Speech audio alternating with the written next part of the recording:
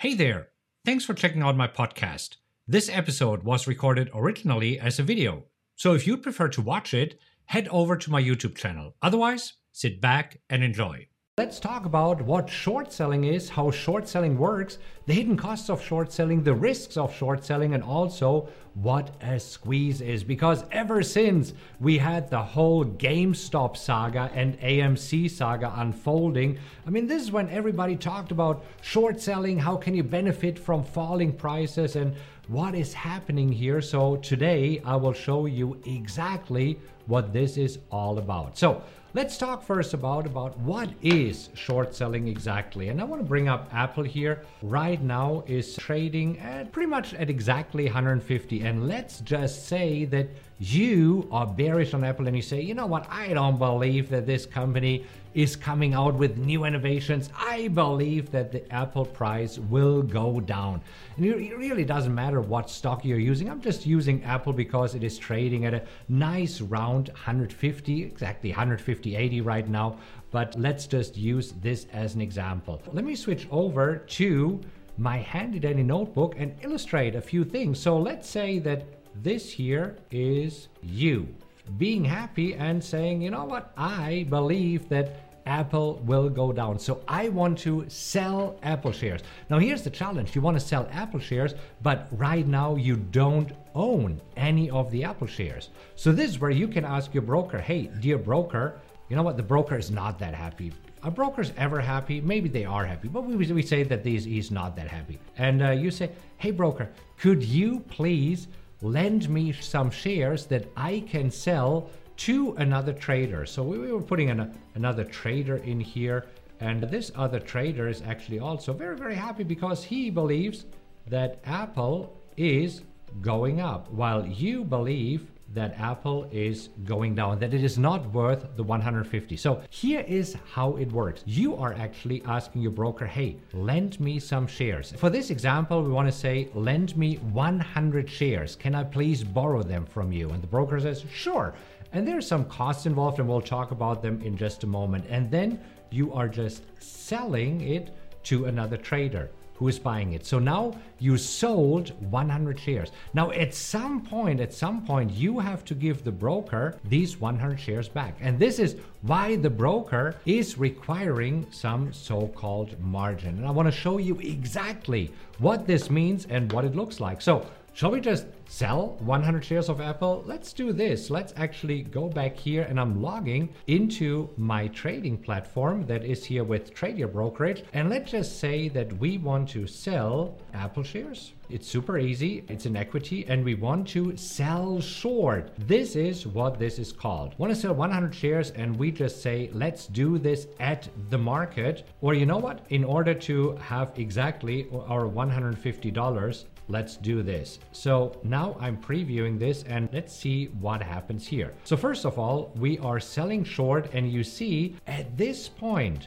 my broker is requesting half of the money that these shares are worth as margin. And this is absolutely normal, because think about it, if I'm selling 100 shares and each share is worth $150, this would be $15,000. So this also, if you want to buy Apple shares, so going back to the other trader who wants to buy 100 Apple shares, he actually has to have at least $15,000 in the account. Now here's the cool thing. My broker is giving me a break on margin, and this means a 50% break. So I only need to bring $7,500 to the table. So this is important to know. Let's talk about this margin here for a moment. So because there are two important margin terms that you need to know. Number one, it is the initial margin. The initial margin is usually 50% of the shares that you're borrowing from your broker. Then number two, we have a so-called maintenance margin, and we will talk about this in just a moment. But let's go back to the broker. Where is the broker getting these 100 shares from? The broker has actually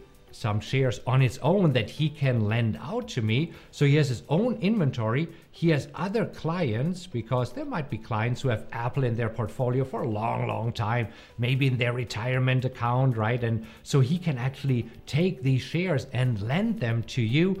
Or if he doesn't have this, he can even call other brokers and say, hey, I need 100 shares for Marcus because he wants to sell shares that he does not own. Let's actually go and continue in our example, and we go back here to our charts so that we see exactly of what is happening here. Here we are at Apple. When you're buying shares, the idea here is that you buy low and sell high.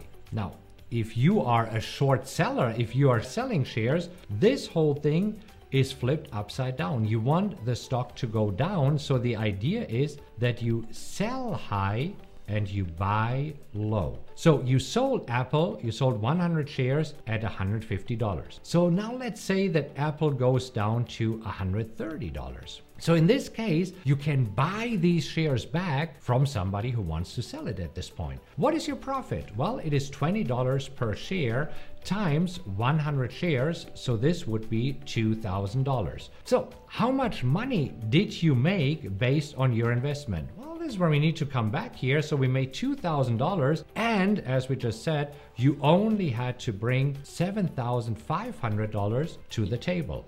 So let's actually bring up our handy dandy calculator, and we will see $2,000 divided by the $7,500. So you're making 26% based on your money. What happens now in this whole scenario? Well, at some point you're buying these shares back, and then you're giving 100 shares back to your broker. This is how it technically works. And now you also know an example. So let's talk about this pesky margin again and what it means. The initial margin requirements, as you have seen, is 50%. Now we also have a maintenance margin here, and the maintenance margin is 30%. So what does it mean in our example? Well, if we wanted to sell 100 shares of Apple at a price of $150, the value of this transaction is $15,000. So 50%, the initial margin would be $7,500. Half of this, the maintenance margin is 30% of this, so this would be $5,000. For the maintenance margin. Let's see what happens if Apple is actually going against you. And in order to do this, we're jumping right back on the charts and talk about of what happened if you sold Apple at 150 and now Apple keeps rallying. Let's say that now Apple goes up to $180. So what's happening? Since you are betting on a falling market, you now lose money. How much do you lose? You lose $30 per share, and since you have 100 shares, you're losing $3,000. So what happens to your margin? Well, this is where we're going back here. We had the $7,500 in initial margin, and now you're losing the $3,000. So this is getting reduced by $3,000, meaning that now your margin is only at $4,500, which is below these $5,000. And now you're getting this pesky margin call that everybody is dreading. And you see, it doesn't really matter if you are selling shares or if big guys doing it, hedge funds are doing it, or pension funds are doing it, or whoever does it, right? I mean, at some point, if the stock goes up, they are getting a margin call, and you would also get a margin call. And now there are actually two options that you can do when you're getting a margin call. Number one, you can wire more money into the account. And how much exactly would you have to wire? Well, the difference here between 4,500 and 5,000. So you would have to wire at least $500 in the account. So that's not a big deal. The problem starts if Apple keeps going up.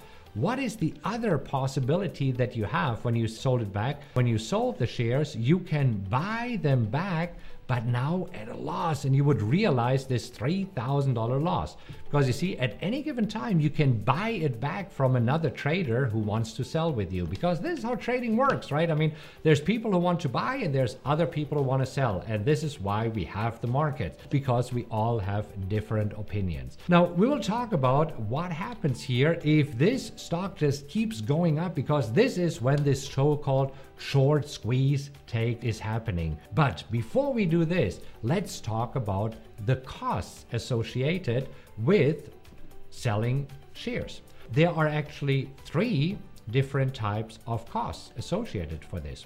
The cost is, first and foremost, you have to pay the broker interest rates. The interest rate is on the margin that you're borrowing from your broker, because you're borrowing shares from the broker. So here in this case, it would be on the $7,500. Now, how much is this? This varies by broker. Right now, most brokers are at around 5.25%. Some brokers are less, some brokers are more, but let's just say you have to pay 5.25%. Now, here's the good news. You only have to pay this interest rate during the time when you are short these stocks. So if you take the $7,500 times 5.25%, this would be $393 per year. Now here's the deal. If you only have these shares for 30 days, you would have to pay less. You only pay 30 days of the year, so a 12th of this, which would be around a little bit more than $30, maybe around $40. So, but you have to keep this in mind.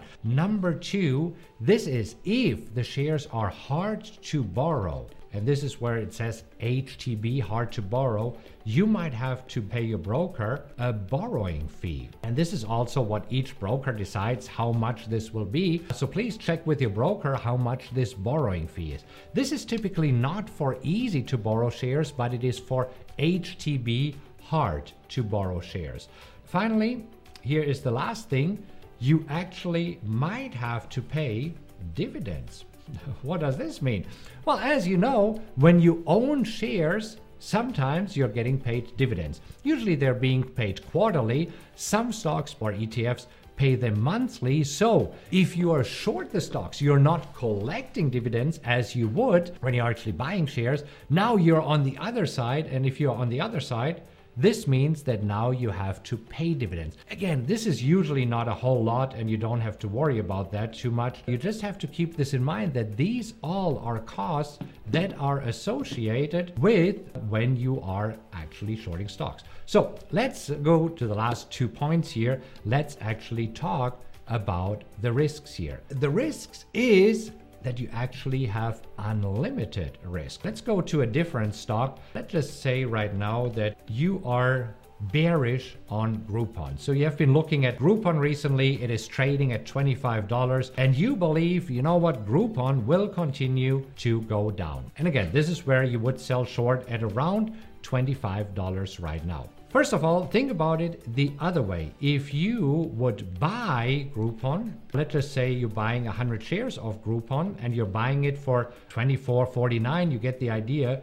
Your maximum risk is $2,500 because Groupon cannot go below zero. I mean, the worst thing that can happen to Groupon or any other stock that you're bearish on, it can go to zero. So your risk here is limited to $2,500. However, what happens if you're short Groupon and if, let's say, Groupon rallies up to $65? In this case, you would lose $40 per share times 100 shares.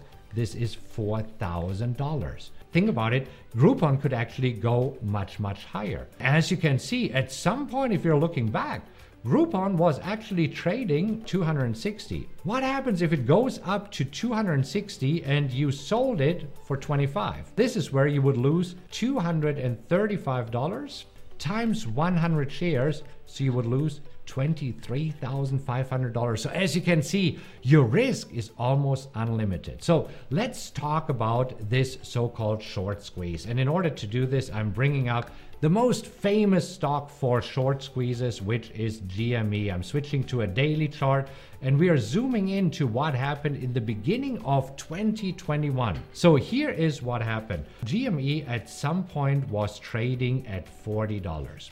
As we said, you could have shorted it or the big guys are shorting it.